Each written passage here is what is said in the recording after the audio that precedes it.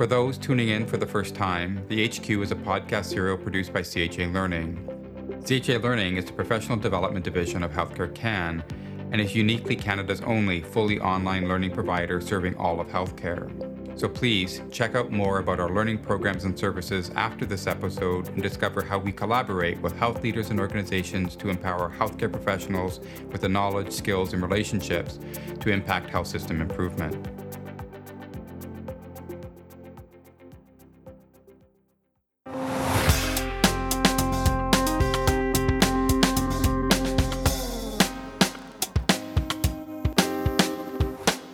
Hi, I'm Dale Sherbeck, and welcome to the HQ podcast, where we dive into healthcare issues and topics from the perspective of its people and discuss them with those that are leading and impacting the health system. Together, we'll explore these topics as we continue to learn together. So welcome listeners to a new year and our exciting third season of the HQ. We have another exciting year in front of us here, which we're going to kick off today with our conversation about structural stigma in the healthcare system as it relates to those who live with mental health or substance use challenges. Structural stigma impacts our ability to provide high-quality, equitable care and service to this population across all parts of the health system and requires meaningful systemic change. Over the past few years, the topics of mental health, mental illness, and substance use have become much more prominent in the media and in our day-to-day lives. Most of us, myself included, have been touched by this subject personally or through someone we know. And yet, mental health stigma continues to persist such that many people still feel shame or fear at the thought of sharing or discussing their mental health struggles. Not surprisingly then, this societal stigma can cause people to become isolated and or avoid getting the help they need. You might expect that within our healthcare system, that understanding, acceptance, and resources would abound, and that it would be easy for people to get the care and services they need. Unfortunately, that is not always the case, and that is the topic for today's podcast, the structural stigma that exists within our own healthcare system.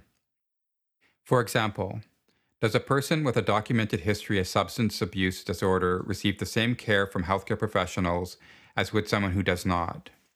Does someone who's looking for mental health care in an emergency department receive the same compassion as someone who presents with a broken bone?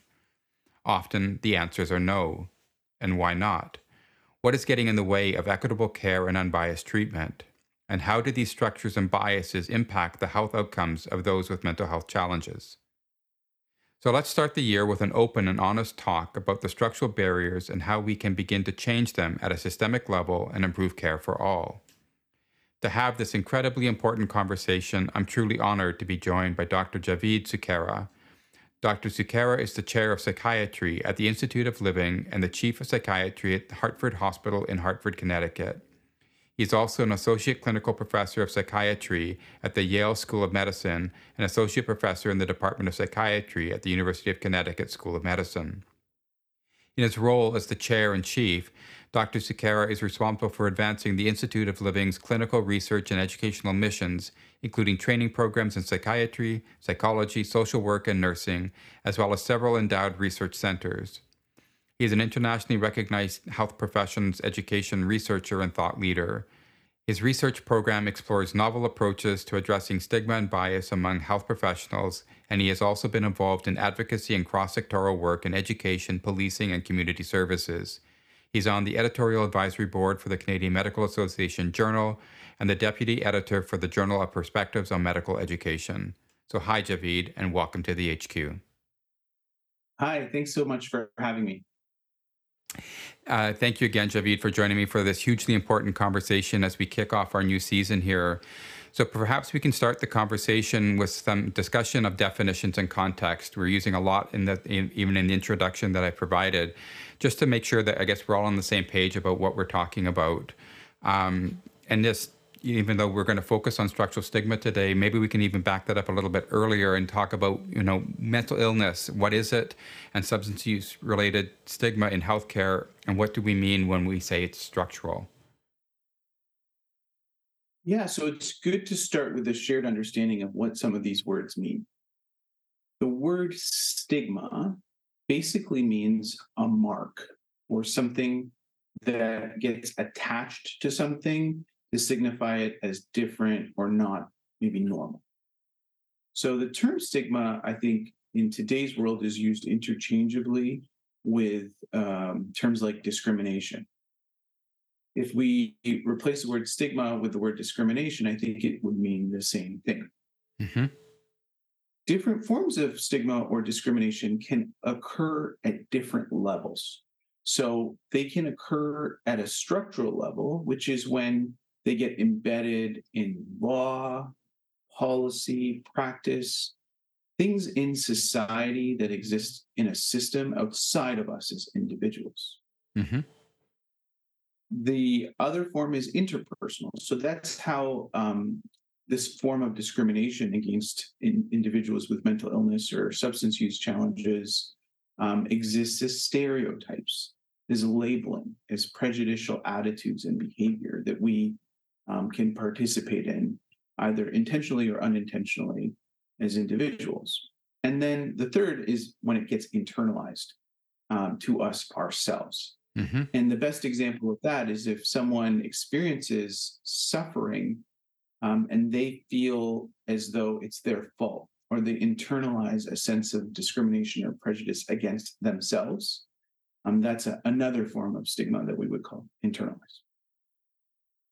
There's a lot wrapped up in there. So I'm just wondering, in terms of the language itself. So, and I'm self-aware of this because of, even in preparing the introduction that that I've shared at the beginning here about the use of the language around illness, or challenges, or even the way that the dichotomy between health and illness, right? So are we are we promoting stigma by talking about mental illness as an illness, or is it better to talk about mental health, sort of, or are there right ways to sort of use both? Yeah, so it's another not so straightforward answer that Hmm. I'll try to give in a simpler way. Um, Mental health is something that exists that all of us have. Traditionally, we've used the term mental illness to describe someone's mental health being disordered or challenging or creating problems for them. The idea of mental illness is then further critiqued by some who suggest that there's been over medicalization of mental health struggles, which maybe intrinsically aren't illness or abnormal. Hmm. So within the terms, there are different latent beliefs, but ultimately, the two different terms that I sometimes use are mental illness in the context of modern medicine psychiatric practice, which refers to a degree of mental health challenges that has a neurobiological etiology, Hmm. or the term mental health challenges, which I think can be more inclusive to different forms of healthy or unhealthy coping or distress, which isn't necessarily a medical illness. Fair. And since many of us aren't physicians, it's probably not for us to sort of medicalize some of the discussions in some of that respect, and just to be more respectful of the challenges that some may face. I think so, but I do think it's an important distinction for everybody to know, right? Hmm. Because people might say, well, I have a problem with my mental health. We all have a problem sometimes with our mental health, right? If Yeah. we're dealing with stress, there's a normal reaction to that. But understanding the difference between day to day struggle and the kinds of challenges or struggles, or sometimes illnesses that then become a barrier to us actualizing our potential is important, because then that gives us signals where we should be leaning into it for ourselves or into it for people we care about, making sure that they get access to help that should be available for them. Thank you. That's very helpful. So that sort of brings me to the next conversation or topic of conversation here. So as our listeners can appreciate, a frequent topic of conversation here on the HQ has been one about equity, diversity, and inclusion, and increasingly belonging and access, as you describe. So might you share your thoughts on this through the lens of mental health and stigma? So this is my jam. This is what I talk about and think about all the time. So I'm going to do my best to start the conversation, and we can unpack it a little bit as we chat more. Sure. Um, Discrimination, prejudice exists throughout society, and it can exist in different ways, in messy, complex ways. Early in my career, I realized as a Canadian holding up the Canadian health system on a pedestal Hmm. that despite my interests in all forms of discrimination and inequity, one of the biggest inequitable things in Canada is the discriminatory way we treat people with mental illness or mental health challenges, particularly in healthcare. Because I watched how people who struggled with mental illness weren't given equitable treatment compared to people with physical illness from our healthcare system. But what we also know is that the way that this happens isn't too different from the way that other forms of discrimination happen. So, for example, someone doesn't speak English as their first language. Well, they're not going to get access to high quality healthcare in Canada. If someone speaks English with an accent or accented English, they're not going to have the same access to economic and vocational prosperity in Canada. So all these different forms of discrimination are intersecting, and they have to do with a concept that we may all have heard of called intersectionality, which highlights that it's not just the issue of prejudice that's a problem, it's the combination of prejudice plus power that's a Hmm. problem. So everything is contextualized. In one context, something that might be discrimination might not be in another context. In other contexts, if we think about the way that anti Indigenous racism and colonialism shows up in Canadian healthcare, it's a combination of anti Indigenous racism and mental health illness stigma that creates compounded barriers to accessing treatment and therapy that's culturally affirming for people. So the issue and the topic at its core speaks to the fact that all of us can carry the role of being a stigmatizer and someone who might experience stigmatization at the same time. And that recognition can help us change the conversation about discrimination or EDI or DEI away from the idea of labels and um, social identities as markers of difference, and towards the fact that all of us, by virtue of our shared human identity, can experience various forms of both stigmatization and be people who enact that stigmatization through our participation in society at the same time. Yeah. So, and I appreciate this is your jam. So, I'm happy to get a little bit sticky in this, but it's so you talk about the importance of power in this. I think as a differentiator or how it impacts, I guess, those people who don't have the power in those relationships. So, what is it about healthcare specifically then that perhaps heightens or exacerbates that power dynamic that that leads to the different kinds of stigma that we're sort of talking about, or the access issues? So, at a very basic level, in healthcare in Canada and in the United States and many other places, we do not adequately fund mental health compared to physical health. The Canada Health Act didn't define all forms of mental health treatment as medically necessary. It Hmm. only defined medically necessary mental health treatment as treatment that's delivered by psychiatrists as medical doctors. So we baked into the Canadian healthcare system a significant inequity. If we underfund a form of care in a system where we're overfunding another form of care, that creates and exacerbates that inequity, it amplifies it. And therefore, that has implications for people who are struggling, who are suffering, and who can act. But in another way, if we shift the lens to a way that mental health care operates within the system, um, for example, psychiatric care is also marginalized Hmm. within Canadian healthcare.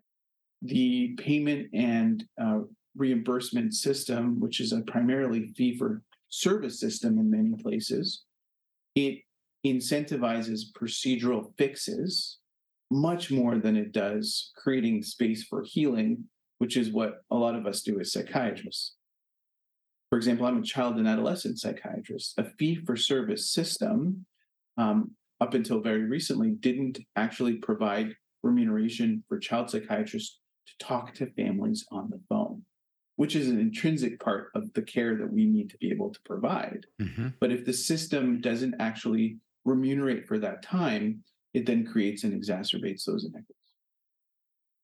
Yeah, and I appreciate you sharing, that concrete sort of an example. I think as we certainly start to talk about what needs to be done. So maybe leading into that, um, you know, there's so many of us, I guess, that would like to be fixers within the system, within society writ large.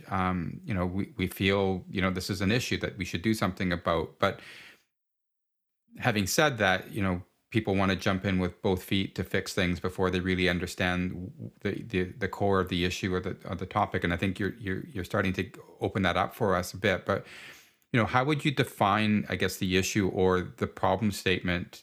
As we sort of put our project management sort of hats on, and start thinking about what we would do to improve the system and access. Yeah, so I think this is really important to be practical about it because, in my career as a clinician scientist, as an MD, PhD, I think a lot of the things we talk about in social science can become too abstract. Hmm. And we have to think about producing knowledge that actually makes change happen, mobilizing that knowledge into practical change, which is what I think of as my role as a leader in a system in my new role, for example, where I'm the person responsible for everything that happens in all 125 of our beds and all the care that we deliver and organize and finance. So I think the roadmap for us, if we want to think about how we can be a part of change, is to really start by holding up the mirror, by asking ourselves how we're doing when it comes to discrimination and inequity or disparities in care and outcome, access and outcome for people with mental health and substance use challenges compared to not. Once we hold up that mirror, we are going to be faced with some dissonance, right? It's going to be uncomfortable for us to recognize that. But Hmm. from there, it's about critically reflecting on what we can do in our role in our context to actually change something. And that could include changing our behavior. But to address structural stigma, it has to move from just changing our behavior to thinking about ways to change the system itself, changing policy, changing how we design things, changing how we create systems. And the secret sauce to that, from both my experience and research, is the concept of co design. So it's not people who are leaders in Canadian healthcare doing it in our beautiful glass steel towers or community settings. It's us co designing it with the people who our system is purported to serve. Because we can't just grab their hands and lead them towards something better. We need to kind of work hand in hand to co create a better system that's more inclusive and that creates less unequal outcomes. Yeah, and I'm certainly a big proponent of co-design, and and in all aspects of our work. So I guess, maybe in terms of asking the next question, maybe I'm going back a tiny bit, but um, so because you've talked about putting up the mirror for ourselves and sort of evaluating who we are, what we're doing in the system as a whole. But I think one of the challenges, right? You know, it is, how do you hold up a mirror if you don't know, I guess, that you need to see yourself, right? If in the context of bias, and think in the previous example you gave, like most of us don't go out with the intention to do harm or to even discriminate. So a lot of these things are embedded within us or have been learned when we were children ourselves. Um, so, how does a person become aware of one's biases, and sort of those hidden components of ourselves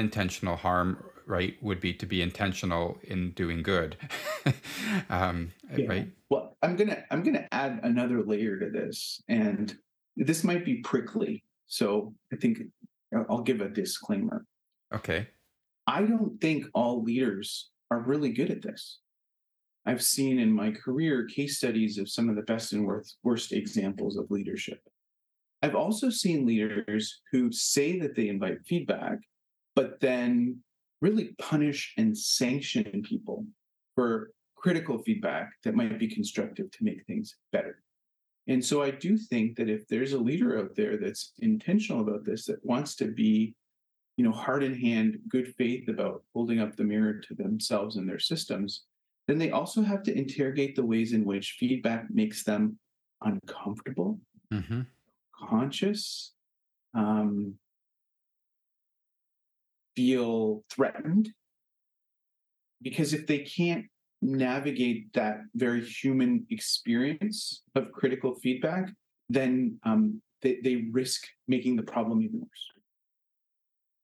Yeah, so to move past, I guess well, I'm afraid to say this because you know this.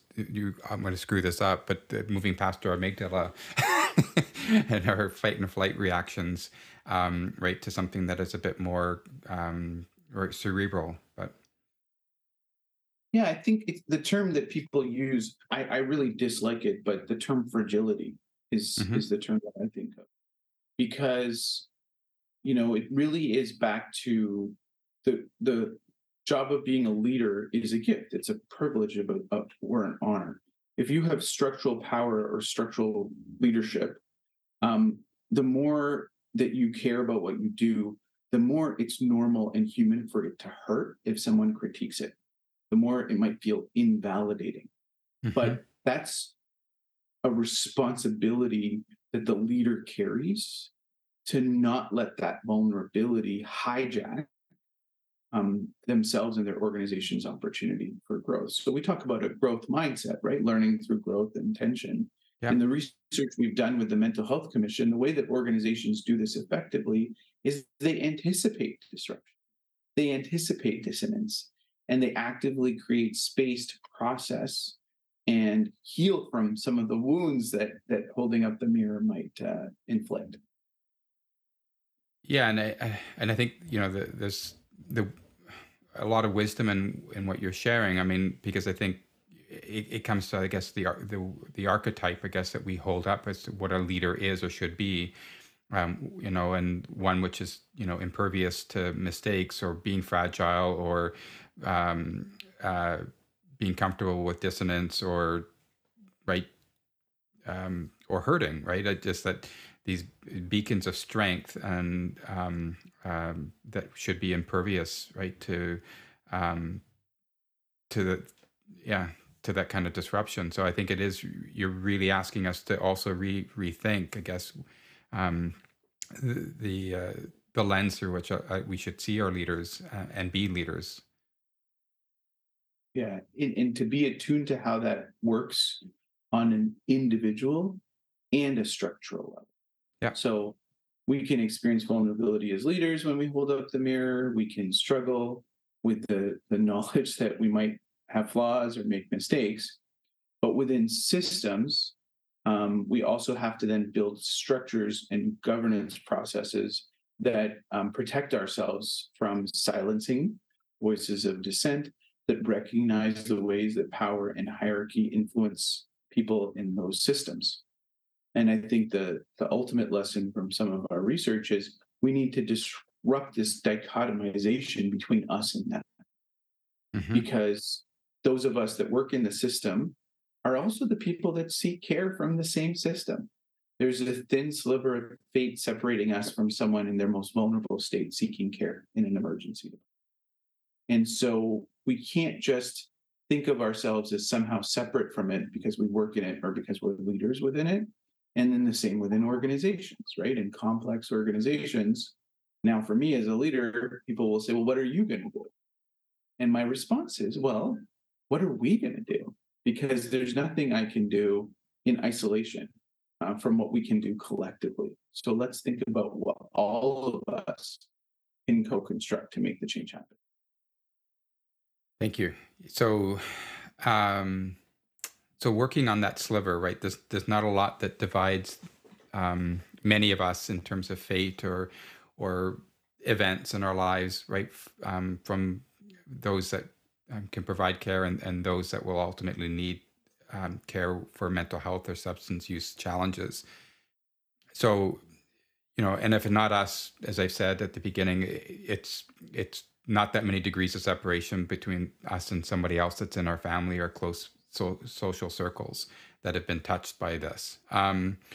So if we can all get behind this and believe this is important, um, that we want to make these sorts of changes and should make these changes, that it's imperative to ourselves and to those that we care about most. What's actually stopping us from doing this? So I think that is a really important question because if you think about it, we have anti-stigma campaigns. We've had them for years, right? Hmm. We've done a lot better at bringing the conversation out of the shadows, trying to talk about it, trying to change attitude. So then we should wonder, well, why aren't we moving the needle enough? Why haven't we created it? And that's why I was always interested in this shift towards thinking about structural forms of stigma.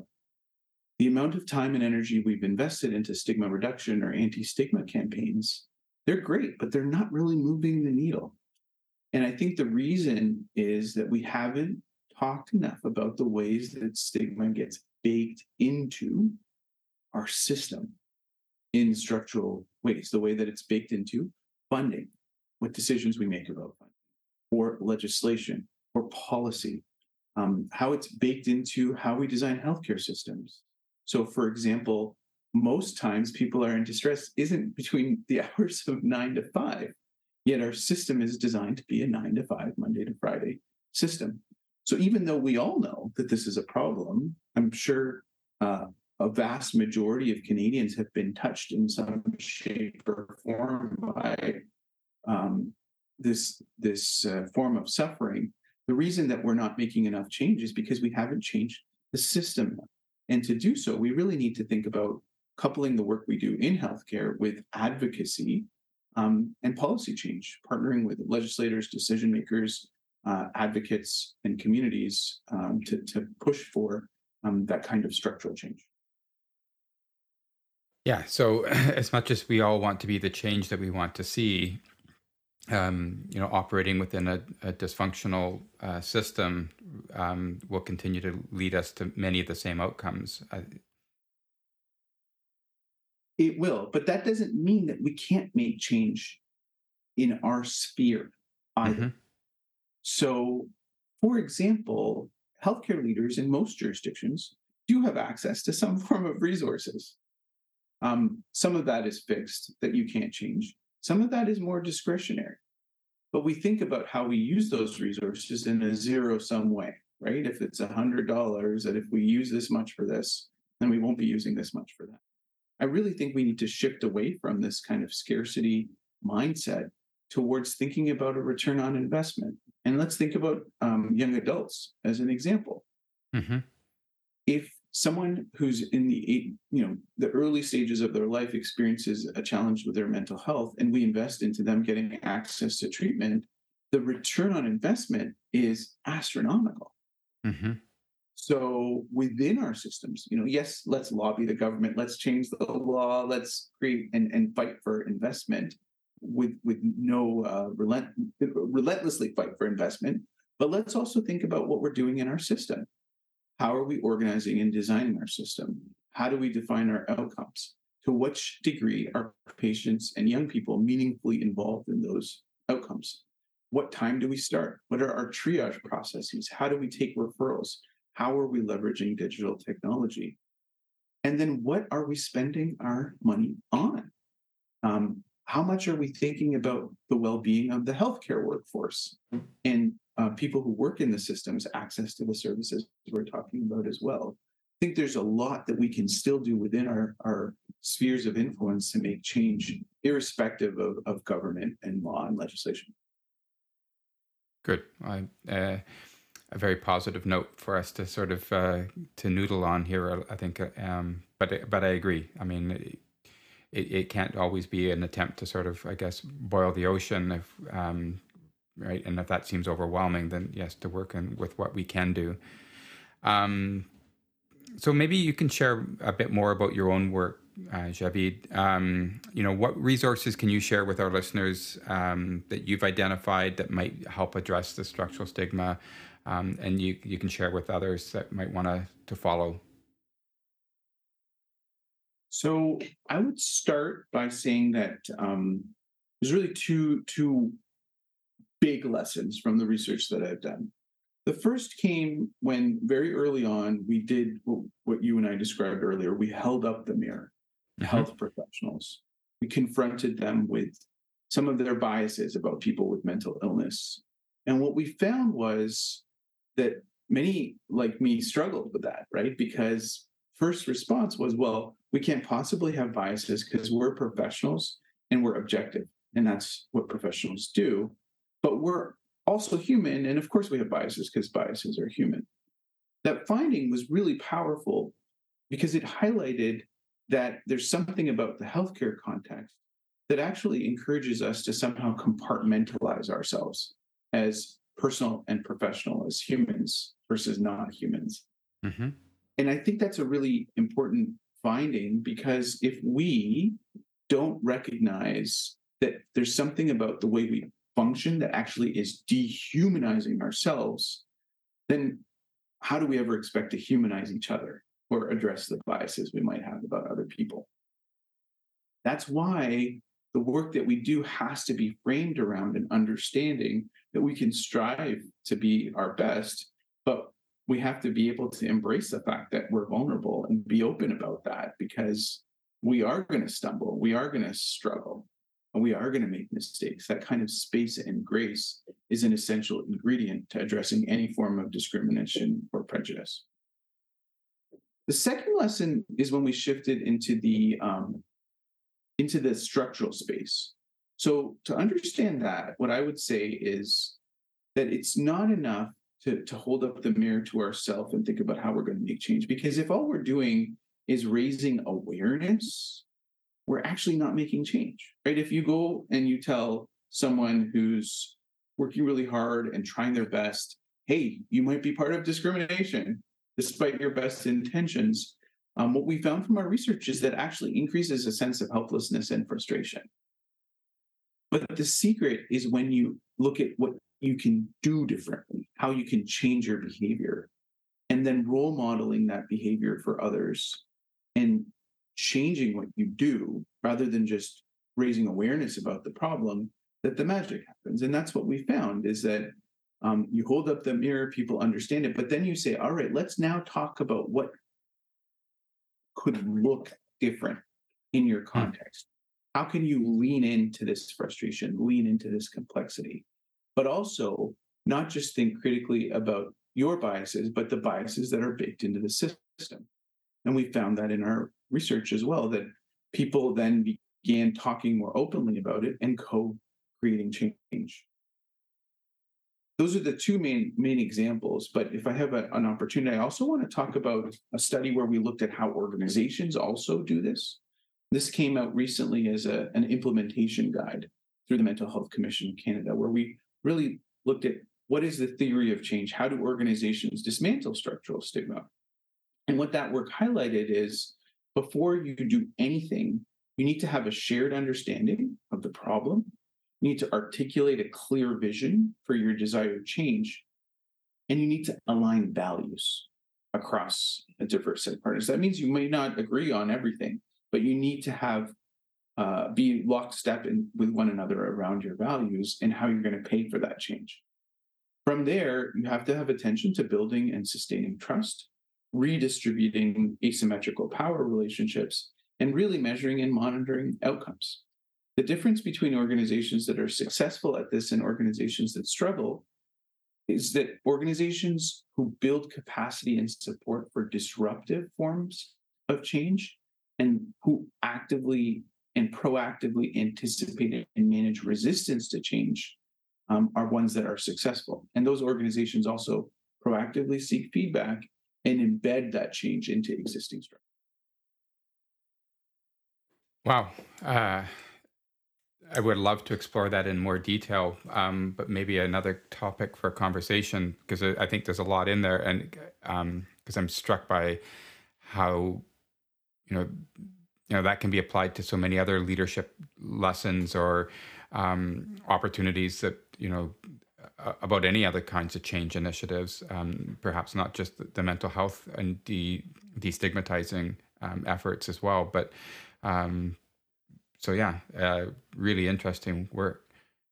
Well, I think the difference that's subtle to understand is that there's always going to be resistance to change. Change management 101 speaks to some of this, Hmm. but when the change is actually changing the norm and challenging the system to rethink what it believes is normal, it's a different kind of disruption.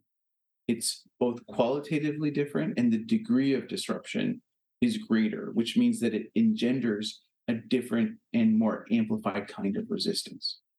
So, those two issues, managing disruptive change and anticipating and managing resistance, then become much more focused and strategic for an organization to move that change into the direction because of the nature of trying to tackle various forms of discrimination or prejudice through that change. But very powerful, right? I think if you can embed that knowledge within an organization and a leadership, in terms of the potential that it can create, for the change as you described, but in terms of the right the wellness of the organization and the people who work within it. It is. It is. So we actually just had a paper published this week, um, very, very recently, and it essentially describes how organizations approach sensitive conversations about things like microaggressions. And what was really interesting was that people's ability to talk about this issue was related to their perception of how responsive and constructively their organization was addressing the issue Hmm. and their perception about their role within the hierarchy and their perceived power in that organization. So, what that means is that to create this kind of change, we need to create sharing of trust. We Hmm. need to create sharing of power and be more egalitarian in how we view power as something distributed. But we also need to be honest about existing asymmetries of power, which are in all systems. We're not always going to be in a completely democratized, consensus based model. And therefore, there needs to be a radical candor and transparency about the kinds of power differentials that exist that may not be able to be mitigated, that can exist without being distracted by them at the same time. Yeah, but you're also part of that is an equation as it relates to perhaps engagement itself, right? And why people are engaged and how they stay engaged. And also, what it means for different people in the room, Yeah. right? So let's just turn it back onto this fee for service issue that many of my Canadian healthcare colleagues are familiar with. Hmm. If your physician is asked to participate in an activity, but they're not actually compensated for the time to be on that committee, and there's someone else who's salaried who's on that committee, then both people will engage differently. Because Hmm. for one, there's maybe actually a structural disincentive for their meaningful participation. The same way that if in a healthcare organization you create opportunities for discourse or dialogue or change management, some members of the organization have the time, the indirect protected time to participate, and others are so busy providing clinical care or coordinating clinical care that they can't, then you're actually not allowing everybody to participate and engage in an equitable way. It's insidious, I guess. These right, these structures, right, that and barriers, right, that are that for participation, access, so many aspects of that. They're ubiquitous, but at the same time, we can work to mitigate them Hmm. and realign incentives. But it's also really just important to be honest about them. When we do a lot of our youth engagement or youth co-creation work, we are always honest about what the cost is for participation, what the intrinsic and extrinsic motivation might be for people to be in the room, and we have to be intentional about talking about the way that power and privilege shows up in those activities, because without having the conversation, you're really missing that opportunity for authentic and meaningful engagement. Lots to discuss. Um, but I'll keep moving us along because I know that we're going to quickly run out of time if I don't. Um, I mean, you've been talking a little bit about our health systems and health system transformation at a strategic level. I think part of the study, I think, sort of fits into that. But you know, Where does what you're describing sort of, I guess, fit into those parts you know, at those strategic levels of an organization? Um, whether that be at the executive level, maybe it's governance, or within other decision authorities.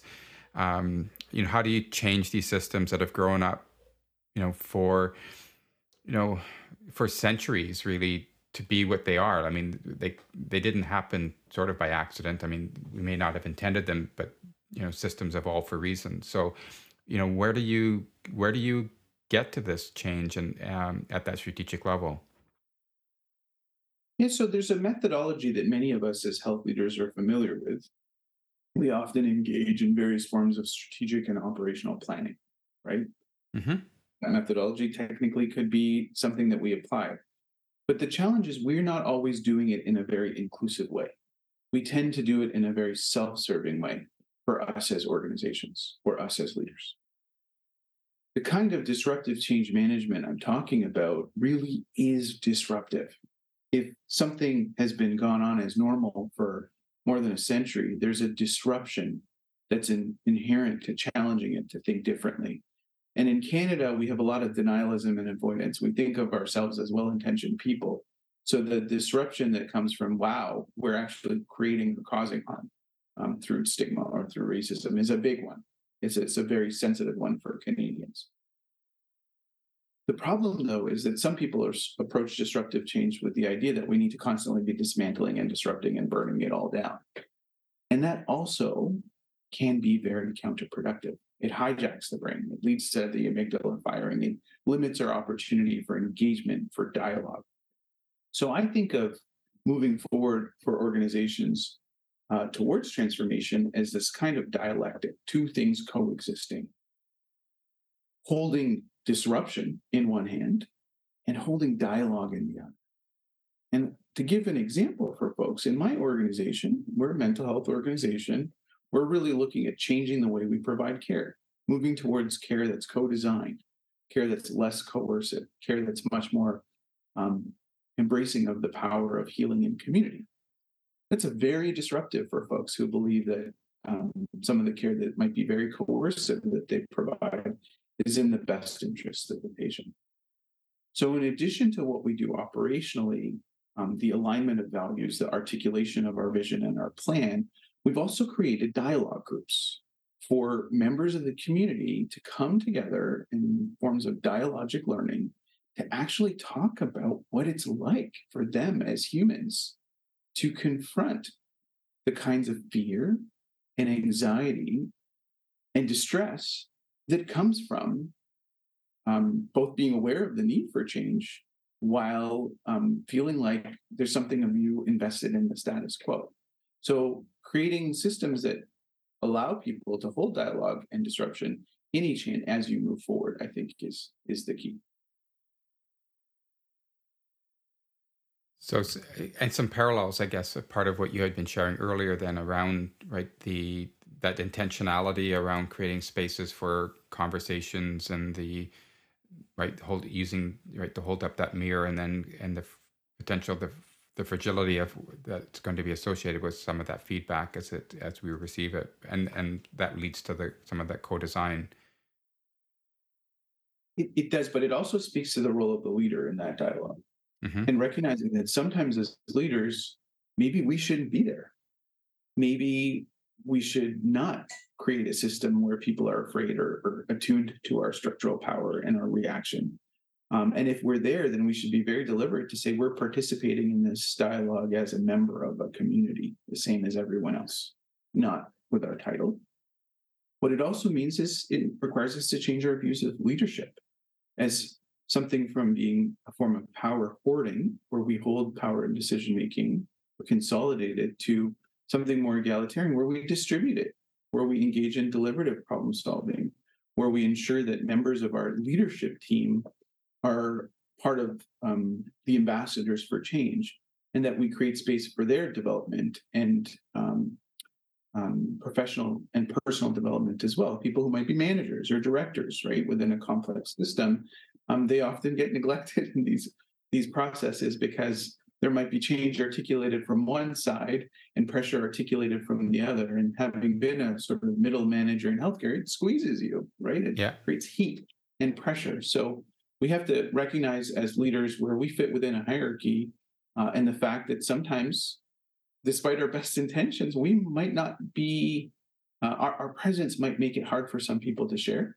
what they want to share. And that some of the people that we've tapped on the shoulder to be part of our journey might need support and kindness from us as they work through some of their own processes as well. Very good advice. And then, so yeah, my next question was going to be about, your advice for our health system leaders, more broadly speaking. I think you've covered a bunch of that just now, but would there be anything else that you would want to sort of, provide as support for those people who are maybe in, those hot pressure filled sort of moments, and how to they continue to affect the change that we would aspire to? And so I'll share, distill it all down to my three simple rules that inform how I am as a leader. And then one sort of secret ingredient to those three rules. The first is whatever we do has to be about enhancing agency and choice. Hmm. Again, sharing power rather than hoarding power. Number two, we have to share humanity, and that means role modeling vulnerability and humility, being very visible and intentional about showing up as vulnerable human beings and creating systems where people aren't punished for being human. And the Hmm. third is co-design, right? Sharing power through co-design, building trust, and really co-constructing change. But all of this is only possible if we, as leaders, as humans, have compassion for it.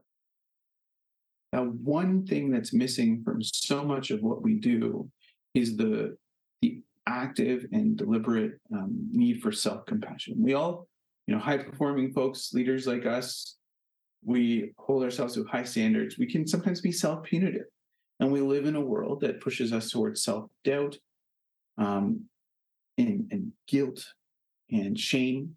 So we need to practice being nicer to ourselves. When we see that flawed and vulnerable leader in the mirror, it's about embracing ourselves, celebrating what makes us who we are, and actively practicing self forgiveness and self validation, reminding ourselves that we're doing the best we can. Yeah. I mean, there are three great rules, and your sort of uniter or compassion of that sauce that sort of fits it all together as advice for us all. I am struck by the challenge around self compassion, or the absence of it sort of lends itself perhaps to, right, I've more of a suit of armor than that we end up wearing, that inhibits some of the other compartments, or uh, that you sort of described. I mean, if we can't be compassionate with ourselves, and we provide perhaps more a front of a strength, and invulnerability. Um, so yeah. And the world isn't going to make it any easier. So, in a world that is pushing and promoting and amplifying dehumanization and cruelty and silencing in various shapes and forms, really anchoring ourselves to a shared sense of humanity and um, accepting that if we're doing the best that we can, we don't have to carry the weight of the problems and of the world on our shoulders. We Hmm. can accept that we're part of a world or a system that can create harm while recognizing that we're doing our best to make it better at the same. Yeah. Thank you. A message of hope as we start the new year here. So maybe any other last words that you'd like to share, Dr. Sukhera, on the topic, and for our listeners in terms of how they navigate this through whatever journey that they might be on. Well, I hope that folks that are listening have felt some resonance to what I've shared. It is not easy to be a leader. It is not easy to be a healthcare leader. But at the end of the day, many of us do this because we believe in wanting to be part of making something better. And we couldn't just imagine not being a part of changing the world. So I think we should honor ourselves. We should celebrate what we do. We should take it easy on ourselves as we start a new year. But we also need to remember that we were never meant to do this work alone. We should find our supports, our community, people that allow us to learn and grow and validate us to be our colleagues in a community of change makers as we move forward. In addition to the fact that there's tons of resources through the Mental Health Commission that folks can access, including both the e-learning course and the new implementation guide. Thank you. So just an absolutely great way to start this year. A great gift of your time and your wisdom, your research and your knowledge. So thank you very much for sharing that with all of us. I wish you a great year yourself as you go forward. Thanks so much. Thanks, everyone. You've been listening to the HQ, and I'm Dale Sherback, your host. You can find this and other future episodes on the CHA Learning website, Apple Podcast, or Spotify. We'd love to hear what you think, so please follow us on our other social media channels. Thanks for joining us in this discussion today. Please join us next time.